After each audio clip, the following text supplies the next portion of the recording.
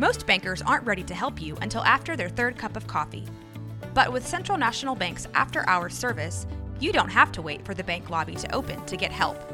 You can contact us from 6 to 8:30 in the morning or from 5 to 10 in the evening, and we'll connect you to a real, live, local person who can answer questions and fix problems 7 days a week.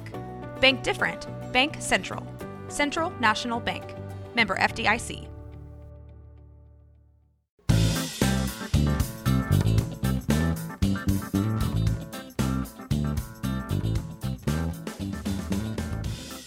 Welcome to the Blazers Edge podcast. I'm Tara, and this is Jo. Hey. It's so great to hear your voice, Jo. Feels like it's been a really long time. It has been a long time, and I have been so distant from NBA haps this summer. So it's nice to be back, and I'm going to learn a lot tonight, I feel like, because I just haven't been paying attention.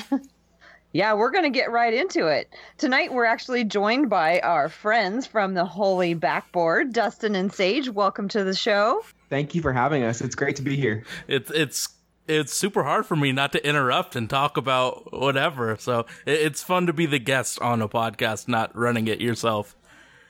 It's a little less stressful, isn't it? No, I'm used to it. I thrive under pressure. Oh, good. Maybe we should ask you some really hard math questions. Oh, I mean, if you want to just embarrass me in front of all of the people that listen to Blazers Edge podcast, you sure could.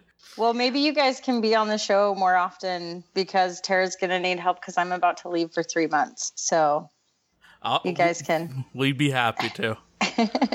Hang out and get a groove down. Well, this is going to be our second annual Northwest Division preview. Happy to do this with you. Last year we did a division preview, and you know what? A lot of time has passed. I don't remember a lot about it. All I remember was last year I was terrified of the Timberwolves, and I was wrong last year. I have a feeling I would not be wrong this year. I was going to say, you were terrified last year? What are you feeling I now? was. I thought last year with Thibodeau, they were just going to play crushing defense and they were just going to roll all over everybody. Shows how much I know. Man, I am terrified of them this year. I will say it now. I can be the one that says it this year, I guess. I am terrified of the Timberwolves. I remember I said that the Nuggets were going to be better than everyone thought. So that's what I'm proud about. So do you think they were better than everyone thought? I remember someone saying that they were going to be the worst team in the division, not throwing anybody under the bus that I do a podcast with. That's all right. They still weren't a threat. Just like Nurk said, we're going to wish them a happy summer once again. Dustin, do you remember what your last year's Northwest Division a big hot take was? Yeah, I thought the Blazers were going to start off decent, but pick it up because as we remember, they had that huge home-friendly back half of the schedule coming up, and I thought they would run away with the division. I mean, to everyone's surprise, they came out without that chip on their shoulder that was the catalyst for that 2015, surprise run. Or the 2016 surprise run, and they didn't play with that intensity all year round, and they picked it up a little bit late, but by then the Jazz were, had things rolling and took the division quite easily, so I was a little bummed the Blazers let me down last year. I do want to say, I remember that I said that I thought that they would win 45 games, and I was not correct. That's all I remember from last year. Well, let's jump in. Jo, do you want to start us off with telling us a little bit, giving us a recap of the teams, and then we'll start talking about them individually?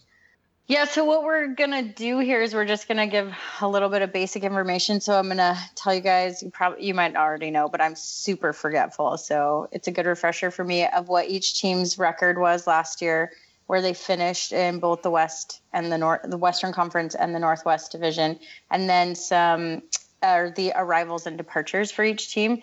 And because I am most excited about the Timberwolves, I really want to start with them because I love Jimmy Buckets so much. So I kind of want to go that route. So last season they were 31-51, so 31 wins, 51 losses, which meant they were 13th in the Western Conference and 5th in the Northwest Division. And so their arrivals this year are Marcus Georges-Hunt, Jimmy Butler, Jamal Crawford, Taj Gibson, Jeff Teague, and Justin Patton.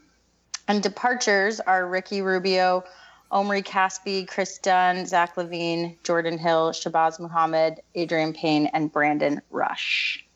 So, what do you guys think is going to happen? Well, Sage, didn't they actually somehow bring back Shabazz Muhammad? Yeah, they brought him back.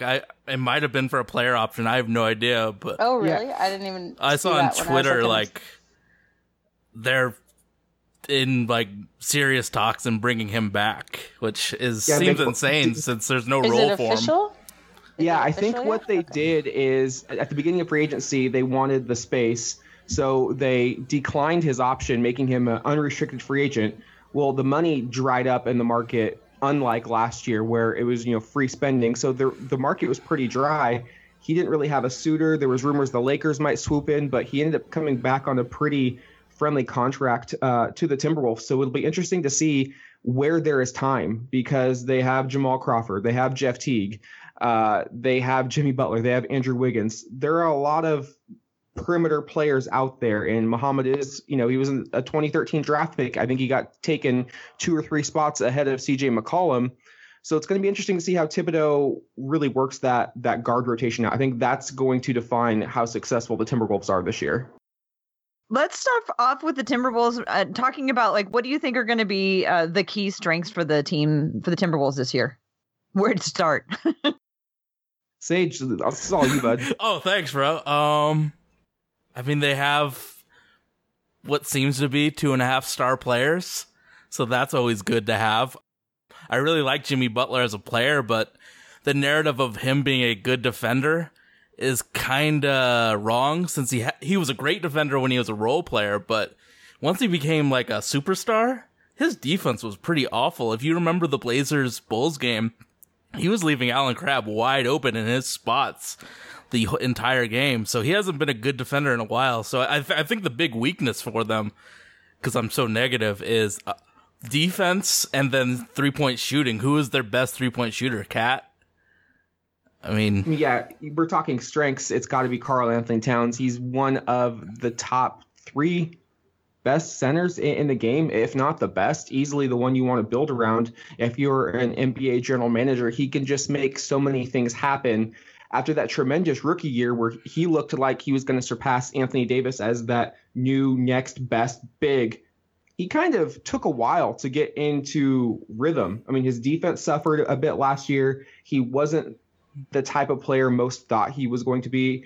In April, he started to pick his game up, but the games were meaningless at that time. So while he is their strength, he is going to have to play like an all-star this year for this team to live up to their expectations. And this is a franchise that hasn't made the playoffs since 2004 when Kevin Garnett led them to the Western Conference Finals. So they have had a drought of over 13 years.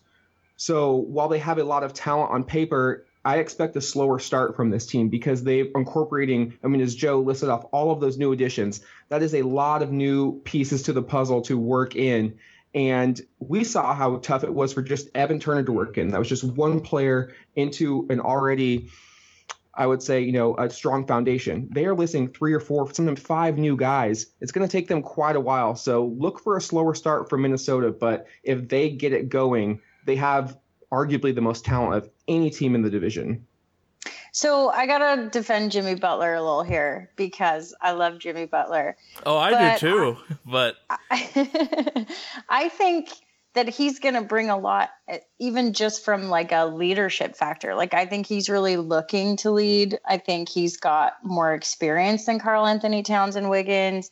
And I think he's going to obviously be able to lead them in that regard. I think he's a super hard worker. So I think he's just going to do whatever it takes to fulfill whatever role they need him to. And if that's amping up his defense, then sure. But I think he's a decent 2-way player. He's a phenomenal playmaker. I think he brings a lot. And I think his leadership alone is going to affect them a lot. And I think don't get me wrong, it takes every team a little bit of time to incorporate new players and get into a rhythm with each other. But I think it's not going to be as difficult as some might expect. That's just my opinion. I mean, I totally agree with all of those aspects of Jimmy Butler. I just don't think the narrative of him being an elite defender is still true, just because, I mean, running an offense, being a playmaker is pretty taxing on your energy. So he can't go all out for 36, 38 minutes on defense when he has to initiate the offense. Because I don't think Jeff Teague is elite. I also want to see how he does as a team leader. His Chicago Bulls teams in the past few years, they haven't really stood out. I mean, the Bulls haven't been elite since Derrick Rose was pre-injury. And then Butler kind of took the reins as the face of the franchise, and the Bulls never got off the ground.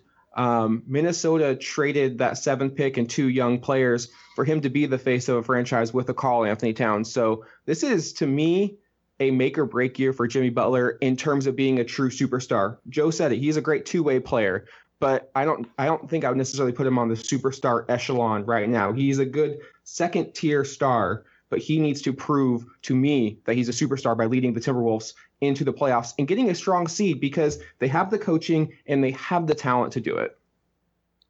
I can agree with that. The other thing I love about this is I love the addition of Crawford just because I love him.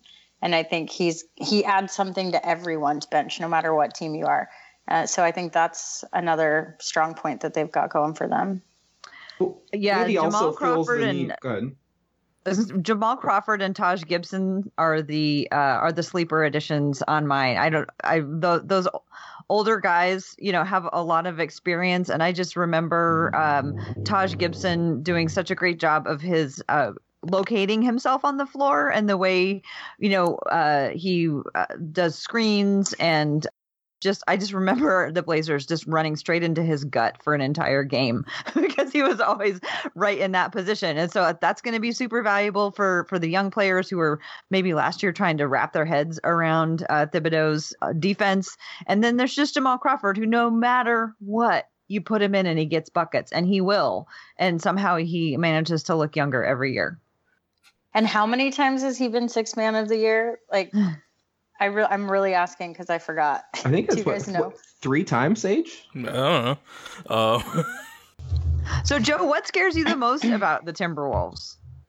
I think they have a pretty unique combination of youth and experience, right? Mm-hmm. Like they've got those veteran players that are going to add quite a bit to it, but they also have the youth and athleticism of like Karl Anthony Towns and Wiggins, and it's not like Jimmy Butler's that old either. So I just think it's a good combination. I think it'll work well for them. I'm curious if you guys have an opinion about Andrew Wiggins, and especially like what is his special talent that Andrew Wiggins is so valuable for? Getting to the line. I mean, he gets to the line like 8 times a game. I mean, if you look at his stats, he doesn't contribute rebounding, which is a shame since he's so athletically gifted. What he does is get to the line and gets buckets there. Wiggins is the type of player who, to me, in my eyes, is always going to kind of fall victim to the hype. He was thought of as the next guy when he was taken and number 1 in that 2014 draft. A lot of players in that 2014 draft were labeled as like can't miss. And obviously Minnesota swung the deal, trading Kevin Love and acquiring him. But, it's tough to peel back that hype and see that he is only 21 years old going on 22, and he is putting up over 20 points per game. So he's definitely not a bust by any means. I just want to see more from Wiggins. I think if any one player is going to benefit from Jimmy Butler, it's Andrew Wiggins. Wiggins now needs to really hone in on the weaker defender on the wing that's going to be guarding him and really attack the rack. It's going to take time for him to become an effective 3-point specialist. He only shot 33% from the 3-point line his entire career. And as the game evolves into essentially space and shred, he's going to have to master that shot. But for this year, I would like to see him work on his post-up game, hit the mid-range, and just look for his teammates. Right now, it seems like he's kind of just one-dimensional in offense. Like he's a poor man's DeMar DeRozan in my eyes right now. I was thinking Rudy Gay, but DeMar's a good one too. Thanks, bud. Oh, they just did a virtual fist bump. That was nice, you guys. Well done. Well, let's talk about how people will be able to beat the Timberwolves this year. What do you think is going to be the secret to getting a win over this team that looks super talented? I mean, I think first and foremost, if you have a defender that can hold their own against Karl Anthony Towns, that's going to be a huge benefit for your defense, because Towns, what caught my eye his rookie year was how special of a passer he is, especially out of that double team. So it really makes it difficult. It is almost like a pick your poison when it comes with Towns. But if you have a big defender who can hold their own against him and force Minnesota to stand around the perimeter, you're going to have a great chance. Speaking of the perimeter, that's where you want to see these Timberwolves. Like Sage said, Towns is probably their best three-point shooter. So if he's out there, that's even better. But I could live with Butler, Teague, and Wiggins teeing it up from three. Yep. Anybody got anything else to add? That's pretty straightforward. I'm wondering about when you say, having the right kind of person on Karl Anthony Towns. Do the Blazers have the potential to have the right kind of defender on Karl Anthony Towns? Do you think Nurkic will be able to handle him? It's interesting because we haven't seen this new Nurkic. He looks so physically lean and still strong through all these workouts. So it's hard to compare with what we saw in the 2017 season versus what we could potentially see. But he is strong enough. He's definitely not as quick as Towns, so he's going to have to play off of him a little bit and make Towns beat him with the jump shot. But he has shown, I think, a quick development and learning of the defensive game. I didn't think he was going to be this strong of a defender when we acquired him from Denver, but he's shown a great ability to be a weak side shot blocker, a great rebounder. He doesn't let guys beat him on the glass, which is super important, especially when you're playing teams in this division on the road, limit them to one opportunity. So the good news, yes, we have it in Nurkic. The bad news, after Nurkic, our center defense and offense kind of really drops off the map. Do you guys have any wild card storylines you're watching with the Minnesota Timberwolves? Any of you? I bet the under in their win-loss in Vegas. What was their win-loss age? I think it was around 50. So I bet the under because I don't think they'll be as good as everyone says they will. I made 3 bets. Pelicans over, Rockets under, and then Timberwolves under. What were the Pelicans? That was like 39. And you bet the over on that, huh? Yeah. Yeah. And what was the third one? The Rockets, yeah. And what did you take on that? Under. And what was the line? I think it was like, one sec. I don't remember. Yeah, cut that out. Put him on the spot. I mean, for me, I think it all boils down to Jeff Teague. Can he lead this team? He's played in a couple of Eastern Conference Finals with the Hawks. Didn't really do much as the lead guard in Indiana. But he signed that big free agent deal. He's replacing long standby point guard Ricky Rubio. So can Teague, as the point guard, get all of these people involved? I mean, Wiggins needs the ball to be effective. Butler needs the ball to be effective. And so does Towns. Those are a lot of mouths to feed. So how can he do that? He's more known as a scoring point guard. He's going to have to really be just like pass first, traditional point guard, and then pick his spots. So I think the wins will be based upon how Jeff Teague can really put his mark, put his imprint on this offense. All right. Awesome. Well, you brought up Ricky Rubio, so I think that's a nice way to segue into the Utah Jazz, because that's where he's at now. So he's one of their rivals. So let's move on to Utah. Their last season record was 51-31, which was 5th in the West and 1st in the Northwest. And their rivals are Jerebko, Rubio, Cephalosha, Udo, Royce O'Neal, Tony Bradley, Donovan Mitchell. And then they've got departures in Boris Diaw, Gordon Hayward, which hurts, George Hill, Trey Lyles, Shelvin Mack, and Jeff Withey. So let's discuss. Donovan Mitchell is the good rookie, right? Yes. Okay, cool. You mean of the rookies on Utah, or just of all the rookies in general? No. Qualify that good. I said on the Holy Backboard, the good rookie is gonna be pretty successful in that offense because he looks for real in, like, I was going to say summer league, but I think he's a really good player. I've seen him in college, but apparently I don't remember his name really well. So what are the strengths of Utah now? I mean, that's a lot of turnover. That was a long list of people that Joe read off. What are the strengths of Utah despite the departure of their biggest star? I mean, I still think defensively they're going to be a strong team. Rubio is a pretty decent defender. Gobert is always a defensive player of the year candidate. Derek Favors can play good D. Donovan Mitchell is known for his defense, was a menace in summer league. Both summer leagues he played in looked really good. That's a skill that translates over into the league. You mentioned they picked up Cephalosha. That's been his calling card over the course of his career, especially in Oklahoma City. And even Exum plays good defense. Defense will never go out of style in Utah as long as Gobert and Quinn Snyder are there. Another strength, they have an amazing home court advantage. So it's yeah, sorry, Sage. They are going to be a nightmare to play regardless. It could be a team full of 8th graders, and the Delta Center is going to be a difficult venue to play in. It always has been, and it always will be. I love when small market teams like Portland, like Utah, even Oklahoma City, really come out and support their team year round, and that's what you're going to see this year. It's going to be no different.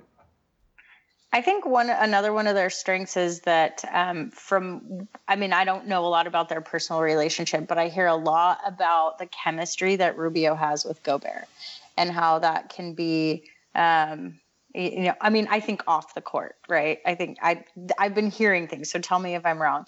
And so if they have great chemistry off the court and they can marry that together with their games, like, I think that would be a great strength as well. Yeah, it looked like at least during free agency, Gobert was the face of the franchise. He was the one out there on Twitter recruiting Gordon Hayward to stay. He was interacting with all the other players trying to recruit Hayward. He seemed to really put Utah on his back. It looks like he's kind of doing what Dame did in Portland and wants to be the face of that franchise. And when you see somebody leave like Hayward, that was their star player, it's great to know that your next best guy is all in. And so he is a building block, one of the most unique players in the league that they can build around. So all is not lost in Utah. Do you think their pace will be really slow to basically be the new grit and grind defense? That's tough. I feel like you're hampering Ricky Rubio by going slow. He needs to push the tempo. That's where he thrives, is in the open court.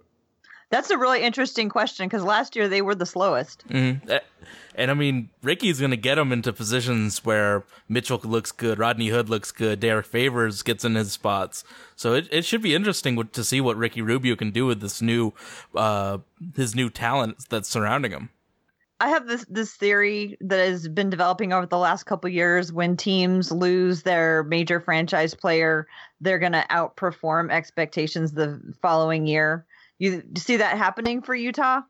I don't think they're going to get 51 wins, nor do I think they're going to win the Northwest Division. But I do think they're going to be a tough out night in and night out. They will be a very good team. Even if they finish last in the division, that's nothing to really feel sorry about, because I think, in my opinion, the Northwest Division is easily the most difficult division in basketball, and it's going to be a hotly contested race all year. And I think you're completely correct.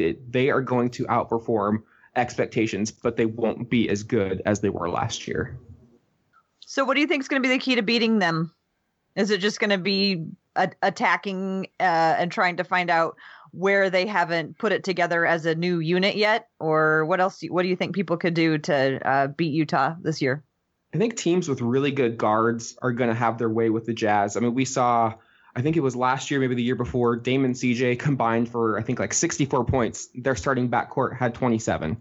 It was some obscure number like that. But guards are going to be able to dominate the game against Utah, especially if you're able to pull Gobert out of the paint, make him play pick and roll.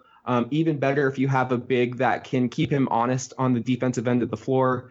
And quite frankly, if you just don't go cold. Utah is a team that wants to the game in the 80s. If you can push the tempo, get your guys out, fast break points are going to be huge.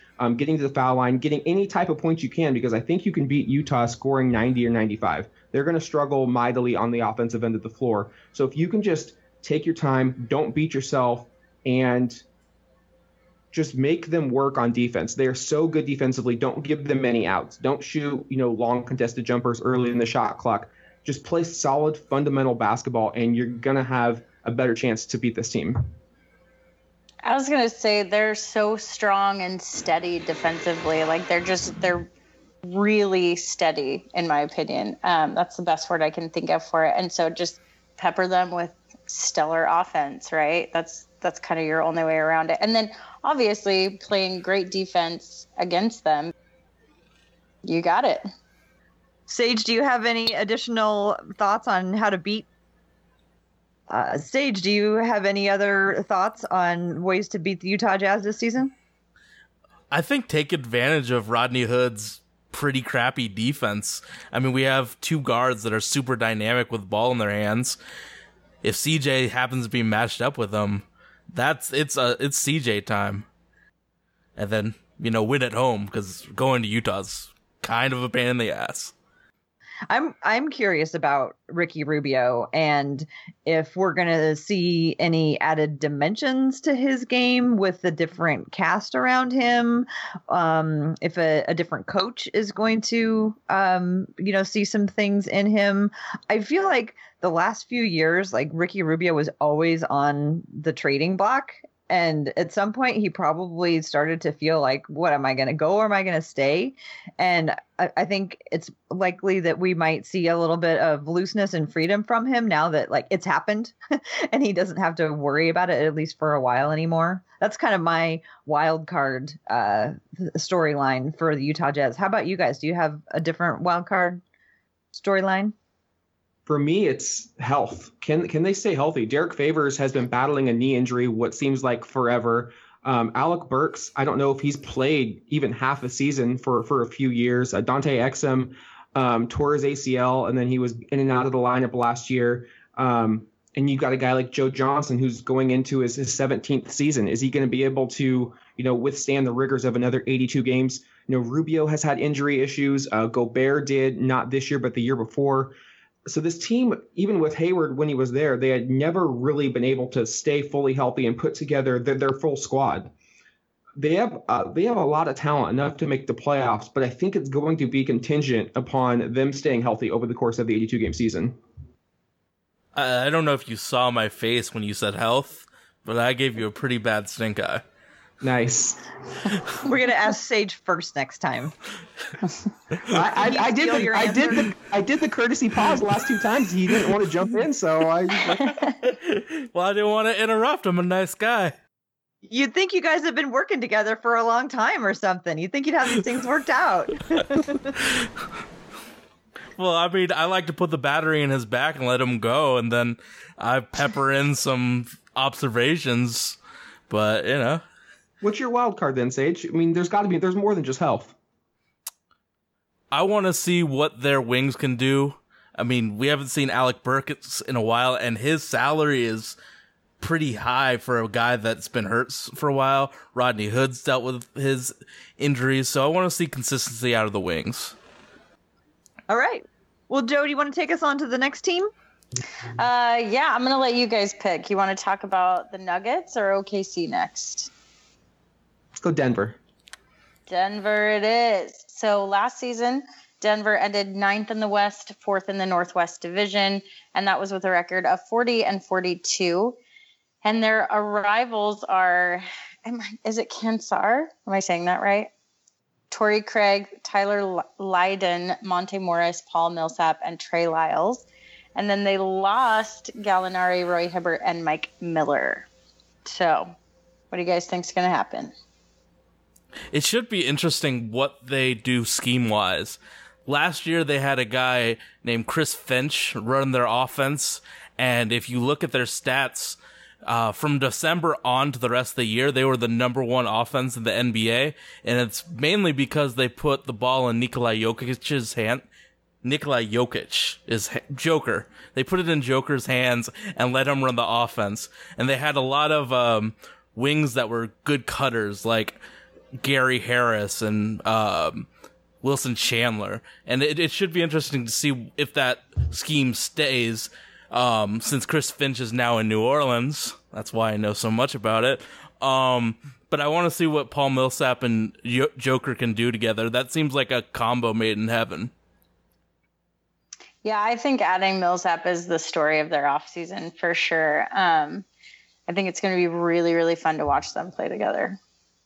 How does he fit in as a piece to what Denver has been doing? Because I feel like Denver kind of had a few different identities last year. They were trying some things on, but what came out of it by the end of the season was just people couldn't find enough good things to say about Jokic. They just thought that he was like the next coming of the next greatest basketball player. There was a lot of praise for his game, but it was always immediately followed by, oh, except he can't play defense. Oh yeah, he's you atrocious these national at people defense. Just go on and on and on about how amazing he was. Oh, but he can't play defense.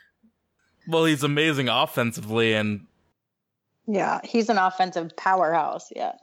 Paul Millsap, if you look at defensive plus minus, real defensive plus minus, he was the third ranked power forward behind Draymond and Anthony Davis. So he's a very solid defensive player. So hopefully he would cover up Joker's mistakes on the defensive end, grab rebounds, be another playmaker for their team. Because, I mean, if you looked at them last year, Joker was out in the perimeter setting people up with some pretty awesome passes. All right, then what's going to be the key to beating them? Excellent guard play. I mean, we talk a lot about how great their post players are, and I like Gary Harris as a player, but they don't have a good point guard yet. Emmanuel Mudiay has been disappointing as of late, and Jamal Murray looked really good on offense, and I know he had an injury last year, a sports hernia, but he doesn't look like he's interested in playing defense at all, so I think Dame and CJ have to get busy against this team. I think you have to beat them up. I mean, we saw how Portland beat them up physically. I think it was the late March game. I mean, Nurkic just bodied Jokic down low time and time again. It got to a point where Jokic had no interest in playing that game on defense. Like, he wanted no part of Nurk. So if you're a team with a bigger body, a guy like a Boogie Cousins, a Marc Gasol, a Nurkic, you go at them inside because that is their weak link. Paul Millsap is going to play great defense, but he can't cover every aspect of the floor. So there are weak links. Sage mentioned the guards. I think you can attack Jokic down low. You just have to play good basketball, though, because this team is very smart, very highly intelligent. I don't think they're going to beat themselves very often. So while they're a young team, the addition of Millsap really, I think he's going to do wonders just for the locker room, just for the mindset of that team. He's going to teach them how to win and try to make a playoff spot. So if you think you're just going to out-talent the Nuggets, it's not going to happen. You have to play a little bit smarter than them, too. And, I mean, with Mike Malone as a defensive guy, I mean, he and Darren Erman created the defense for the team in the Bay Area. So with Paul Millsap on the squad, I think he's very excited about at least having 2.5 good defensive players on that team. Well, I saw what you did there, Sage. Well, yeah, I did it for you. I like what you said about what Millsap brings to the locker room, though, because you're just looking at a 4-time All-Star, and he signed a multi-year contract. Like, he's invested, right? I mean, how many years was his contract? Biggest one of his career. $31.26 million. You know what? Good for him, because he took a lot of bargain-based contracts in Utah and in Atlanta. So I'm proud for him for making that money. I think he'll be great for Trey Lyles, because he's a young big, and I can't think of a better vet besides maybe Dirk. Yeah, I just think it's going to do wonders for their team chemistry, like, you know, his commitment and his longevity there.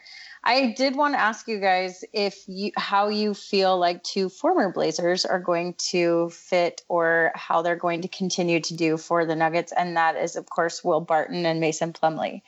So do you think their roles have changed? What do you think they're going to be able to contribute this year? Has Mace officially signed yet? No. He hasn't. I was talking to a coworker today, and I was like, because she's a big Mason Plumlee fan, I was like, "Yo, has your boy been signed yet?" And she's like, "No." And I looked up, and he's been out there for a while. What I think will happen is he'll take the Nerlens route. He's probably going to take that 1-year qualifying offer, then become an unrestricted free agent next year. But to the minute, like he's not on the team, so it's tough to say. I think Will Barton had a nice run. It's going to be tough with Gary Harris and Malik Beasley and Jamal Murray all playing kind of similar positions. So selfishly, I would love to see Will get moved to a more like a change of scenery where he's able to kind of fly. Play the way he plays. He still has a lot of talent, and he shouldn't be behind so many players. Yeah, I think he and Ken Freed are probably going to get traded this year because, I mean, I have friends that are Denver fans that they've wanted to trade Ken forever, but now they have a legit player that Ken knows he's not better than. So I would say those two will be a package deal eventually this year. Well, and like you said, they have Trey Lyles, who can play that backup four, who still has a lot of upside, who I really liked in Utah. So I was surprised they moved him, although it looked like it was a nice move to get Donovan Mitchell. But it will be interesting to see what they get. So they're probably going to move Fareed. I don't think that's any doubt. But can they upgrade that small forward? Can they upgrade that point guard? Because those are going to be the two weak links for this team this year. Mm-hmm. I feel like they are a team that they haven't had as much hype as Minnesota has, but I think they're one of those teams that's gotten a lot of national talk, and I think they're a candidate for maybe not finding their rhythm soon enough, and maybe a little under. I would take the under on them. I can't remember what what the prediction was, but I kind of feel 45.5. Yeah, I mean, they're gonna be a lot like us and the, it used to be us and the Jazz for a while. I think for a while now it's gonna be Portland and Denver. We're gonna be circling each other, but when they come back to play us and when we go to their arena, they are mad, and they're gonna be a really tough games for the Trailblazers to take on. So it'll be I'm interested to see what character comes out with the Trailblazers if they come out like, fighting mad when they play the Denver Nuggets this year. I'm excited for the Joker Nurkic battles. Those are always fun because I go Nurkic in daily fantasy, and it has proven very fruitful for me. Wait, you have Jokic or Nurkic? Nurkic. Nurkic. He got busy. He frustrated Joker so much, and Joker isn't ready for the angry Nurk. Yeah, Nurk was playing with a chip on his shoulder, and that's what he's always going to do that every time he sees Denver on the schedule. Mm-hmm. Every time he sees Denver, or every time he sees a Mike Malone coach team, I'm assuming. Any other wild card stories with the Nuggets? It's all going to come from internal growth. So they have a lot of young players. We've talked about Jamal Murray. We've talked about Jokic and Gary Harris. How well Denver will do, I think, will be based upon those three. How big of a jump are they going to take? Because for everyone kind of gaining on their bandwagon or the hype they've got because of last year they missed the playoffs, and Portland had a terrible year, and we still made the playoffs. Like, I just don't think Denver's really even that close to being a contender out west. They might get the 8th seed this year, but even with Millsap, I'm not really sold on this team being a threat to anybody. They're going to be a good team. They're definitely improved, but they still have, there's still a gap there. And I don't think they necessarily closed it. We've talked about their small forward and their point guard. It's not NBA quality right now in this day and age. Well, in the Western Conference, it's awfully hard. Absolutely. Exactly. When they put this team in the East, and they're probably fighting for home court advantage. Yeah.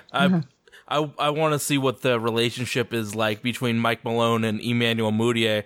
Mudiay wasn't the starter for most of the season because he was in Malone's doghouse. And now that Jameer Nelson's gone, he's kind of SOL with Mudiay is his guy. So if he can nurture him, coming out of the draft, I assumed he was going to be, if he just developed that jump shot, he was going to be a star. I mean, he still has all of that talent. I remember Larry Brown saying at SMU, this is the most polished guy he's seen in a long time. And as you know, Larry Brown's been in the game for a long, long time. Do you think he was in the doghouse because of his lack of jump shot, or was there any, do you know if there was anything else going on? I mean, he wasn't that good last year. Yeah. He just wasn't living up to expectation or what people thought. Okay. And you had to give time to Murray, and then Nelson's a real NBA player. So eventually he just lost his spot. Where did Jameer Nelson go? Basketball Reference is listing him as still on the roster. For real? Yeah, and I've looked at the transaction chart for the Nuggets. It doesn't look like he's left. Oh, well, maybe Malone has a stopgap point guard for the season. Should we move on to our final team? Yeah, let's talk about Oklahoma City. Their record last season was 47-35, which landed them 6th in the Western Conference and 2nd in the Northwest Division.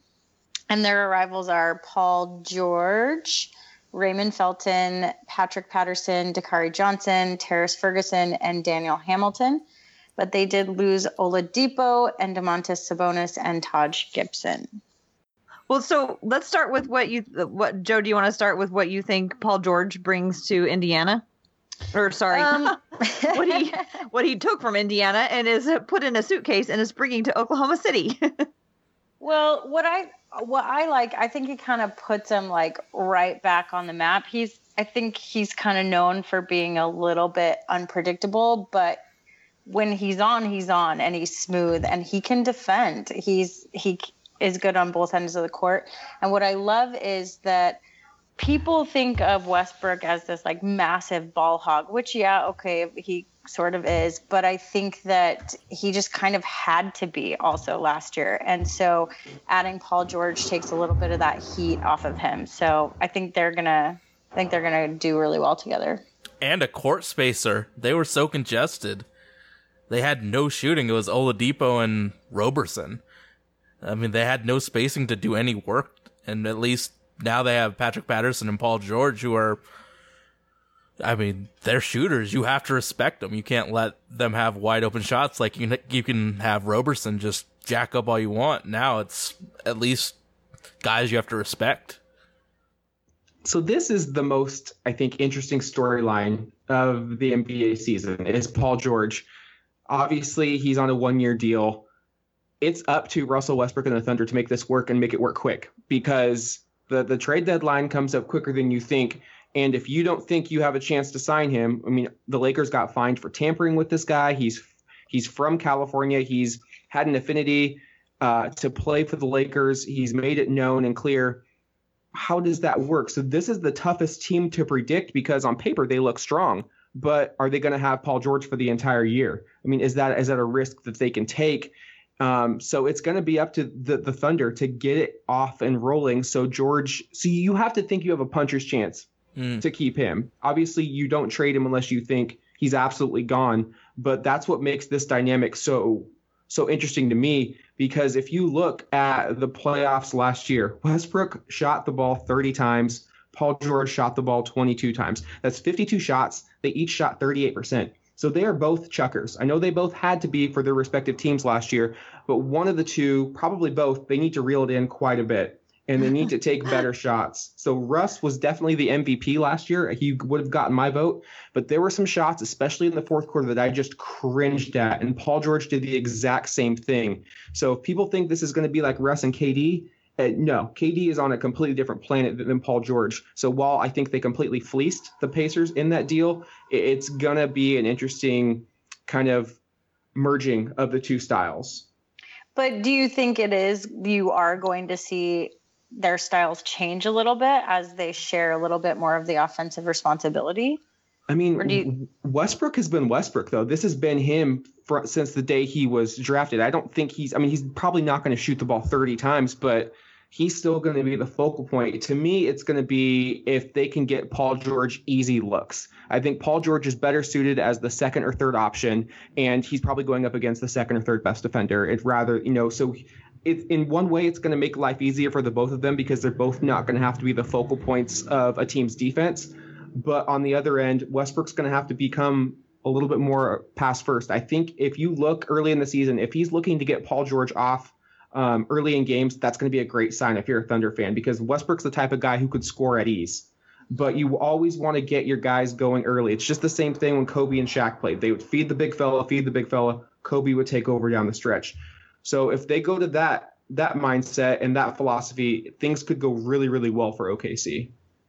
I think Westbrook is going to change his mindset a little bit. I mean, that's a fairly ambiguous comment because obviously I'm not in Russell Westbrook's mind, but I just think that he's kind of at a point in his career where he's like, I want to step up to the next level. And I won MVP, but I want my team to get to the next level.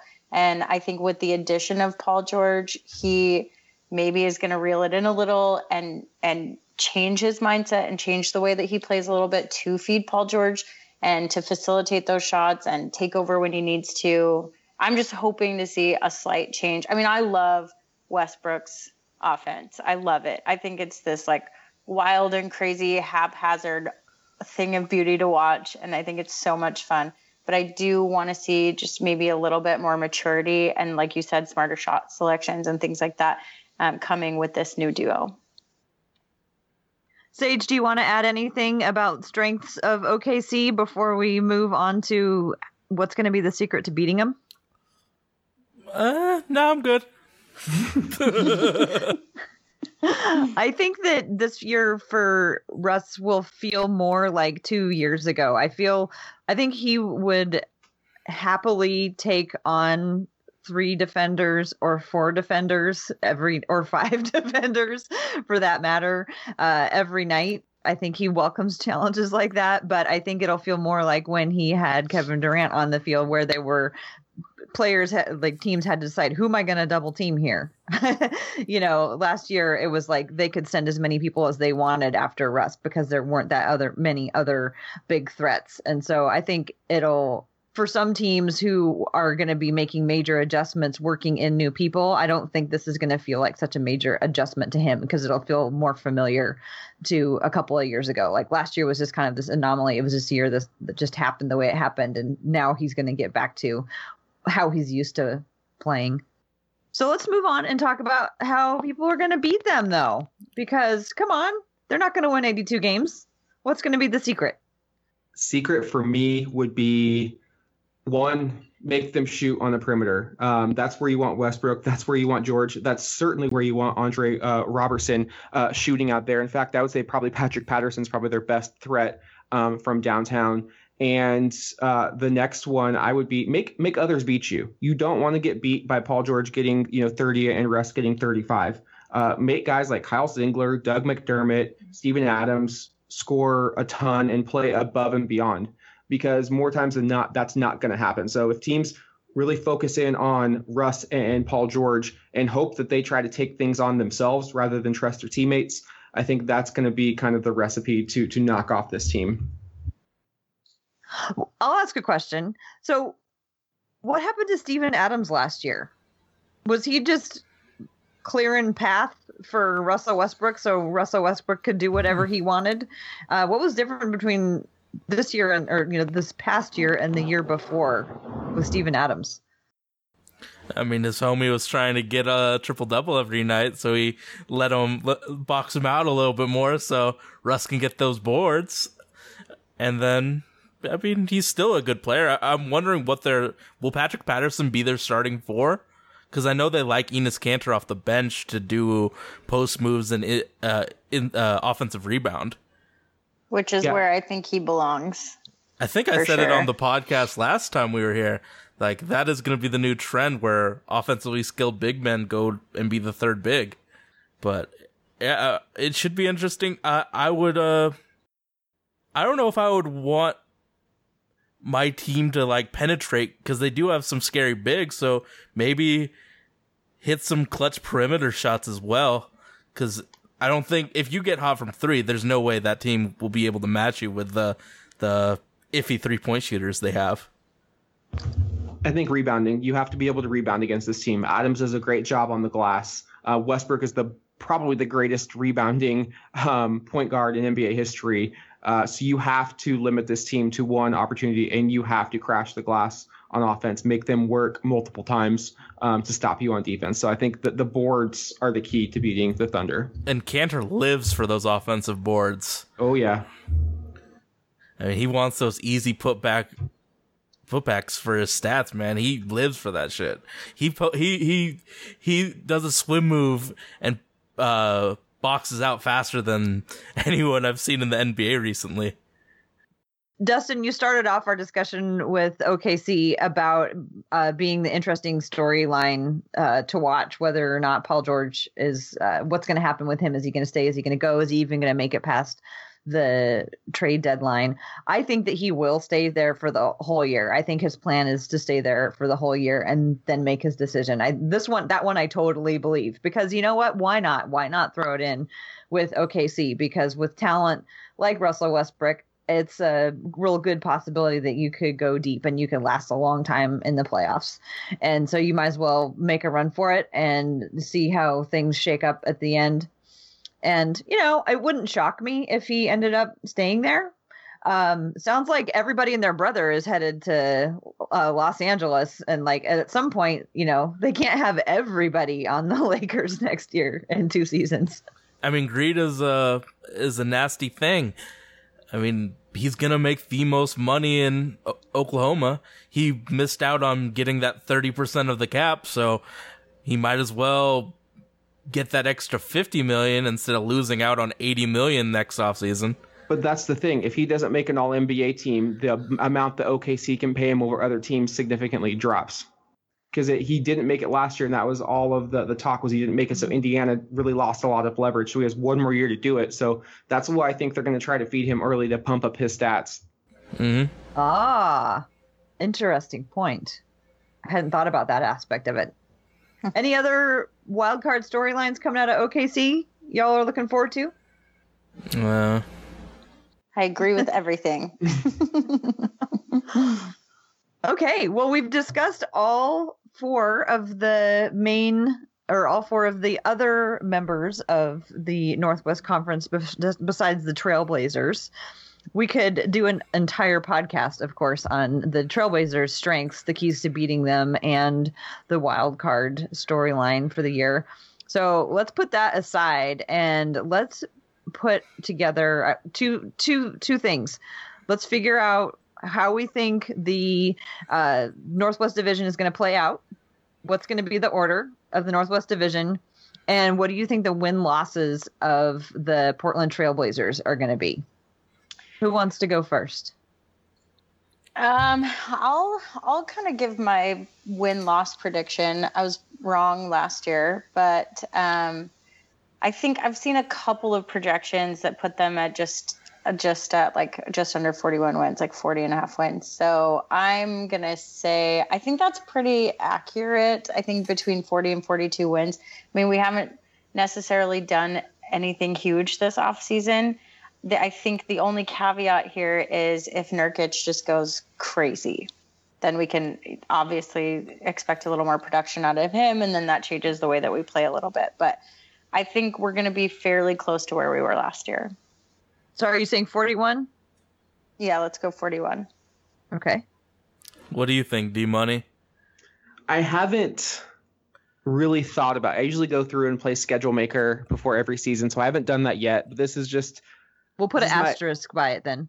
Yeah, because there's still 3 weeks until preseason. I think Neil's sitting on a move or two, especially for a backup too. And obviously his infatuation with Melo could change a lot of things. But as the roster stands now, gut instinct says they're going to be better than last year. They knew they kind of messed up by not coming out with that chip on their shoulder. Dame said so as much. I think Nurkic is the ultimate wild card. As Joe mentioned, I don't know if we get him for the full 82. What do we get him? Is he during that 20-game stretch where he was a monster? So there's just so many variables. Mm-hmm. I'll go with 47. I think we're going to be a strong team out west. Dame and CJ, they are good enough to get us at least to 500. Then you factor in, Nurkic and how well everyone plays off of him. See, I was thinking if you have three top 50 players, we're talking playoffs. I was gonna say 48 wins, but I mean, I think health is a humongous factor in this. If any of our big three go down, that win-loss record goes down pretty heavily. I'm thinking 45. I think, and if we can get 45 with the West and the Northwest in the shape that they're in, I think 45 would be a really good year for us. I think we'll be better than we were 2 years ago. But 2 years ago, we also got kind of lucky in some of the wins that were close and went our way. And people were looking the other way. They weren't expecting as strong as team as they got as an opponent.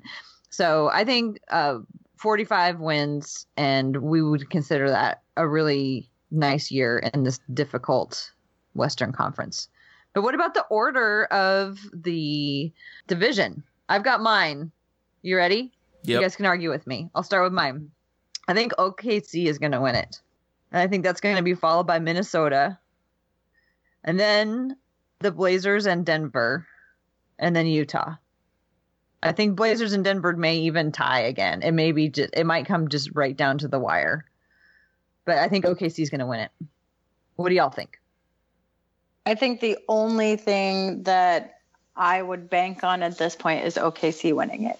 Mm-hmm. I think there are so many other components and wild cards with all the other teams that, and I want to see like the first couple of games first. I mean, we're doing it 3 weeks early, so things might drastically change when we post when you post it on Saturday. I don't know. Maybe it's just that I had a good day today, but I'm feeling pretty optimistic. I think Oklahoma City's 1, Portland's 2, Denver's 3, Minnie's 4, and Jazz are 5. Ooh, you have Portland 2, followed by Denver, and then Minnesota. So you don't think that Minnesota's going to reach those heights? Yeah. Dustin? So I think you have a better chance at hitting Powerball than correctly picking these 5 teams in order. This is just a gauntlet of a division. I haven't seen a division this tough and this well evenly balanced, and probably ever since I've been a fan. I do think it's tough. At 5, I will go with the Denver Nuggets. I don't think they're ready. It's really close with them in Utah, but I'll put Utah at 4 because, to your point, Tara, I think they are going to play above their heads a little bit this year with that first year without Hayward. They're going to come out and try to prove to everyone that they are more than just one player. At 3, I like Oklahoma City. I think the Paul George dynamic is going to take a lot longer to work out the kinks than a lot of people think. And honestly, their role players kind of suck. Mm-hmm. If they have an off shooting night, who is going to score for them? I mean, I don't see it. 1 and 2 is a toss up. I'm going to go the Blazers 1 because I'm just an unashamed homer. But 2, I've got Minnesota. Unlike Sage, I think they've got one of the best players in the division in Towns. He is going to pick up his level of play as he left off. Butler is the perfect 2. I think they eventually could move Wiggins and get better, but those 2 enough. And just adding Taj Gibson, adding Jamal Crawford, that is finally going to pay off. I'm not certain they're going to do a lot of damage in the playoffs because it's been so long, but regular season, I got them 2. And I'm going to go Blazers 1. I have a lot of faith in Nurkic. Nurkic provides such a matchup problem more than almost any other player in the division. And so if he's healthy, which I'm banking on, I think Portland's the team to beat because we saw during that stretch, we were knocking off teams left and right, and it was because of him, and you factor him with Damon CJ. I like him, but I am extremely biased. Oh my gosh, I love it. We need to end on a high note with that. It's been a long summer with us watching everybody, all these other teams make all these moves and the Blazers holding steady and watching Crab go away. And it's easy to get caught up in the excitement of all the teams who are seeing lots of movement and to just look at our team and think, what are you doing? What's going on? But I like, how you say we did actually have a significant change at the end of the year, and he wasn't fully incorporated. We still have a really interesting story to unfold as we watch and see what he becomes. So I think we should wind it up with Dustin predicting the Blazers winning the division. But the point was really that we all, I think, had different ideas because this division is going to be so difficult to predict. And it's been really fun to talk about. So thanks, you guys, for coming on with us tonight. You want to take a sec to tell people about Holy Backboard and what you talk about and how to get a hold of you if they want to listen or follow you? We are on iTunes, Stitcher, SoundCloud, Google Play. You can find us at Holy Backboard PDX.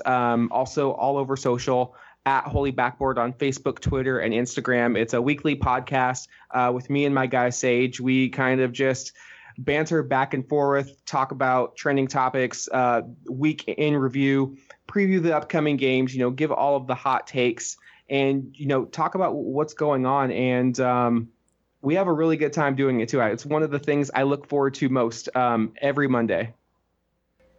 You can catch me on Xbox Live once this 2K drops. That's what I'm excited about. Dustin is shaking his head, not as big at 2K. He dropped his handle. We gave him 2 times last year, and he messed up his handle twice, so he's banned from ever pubbing his Xbox Live handle. So it's the Sage 504. No, you can feel free to edit that out of this podcast. He's at his quota. If you see an Asian guy dropping dimes, it's most likely me. Well, I love listening to the Holy Backboard podcast. You guys always have great enthusiasm and an incredible recollection for like everything that has ever happened for it's any ridiculous. Blazer team in my recollection. It's kind of amazing, and I really admire it. So I suggest that Blazers Edge listeners check it out. Jo, you got any last words for us before we sign off for the night? My last words are, I hope in these predictions that I'm wrong, because I want to see this team just go to the next level. I've been waiting my whole life. In fact, while you guys were sitting there and Dustin was talking about the Blazers taking the Northwest Division, I got a little teary-eyed because I pictured them winning the championship one day. And I want that to happen in my lifetime so badly. So I hope I'm wrong. I hope that they just go nuts and they win 60 games and that I eat my words and that we just see this team elevated to the very next level. That would be so fun. And you know what LeVar Ball says? You got to speak it into existence. So here we go. We're speaking it. That's the step 1, 60 wins. You're right. It is. That's my new prediction. Fun. It would be so fun to watch these guys go on a tear, and it would, it just makes everybody feel good, makes the whole city feel great, the whole state, gets involved. It would be great. And who's to say that this isn't the year that happens? Thanks again for joining us tonight, you guys. It was great previewing our second annual Northwest Division preview. Look forward to talking to you later on in the season, and then next year we'll do it a third time in a row. Be great. Thanks, everybody, for listening, and we will catch you later.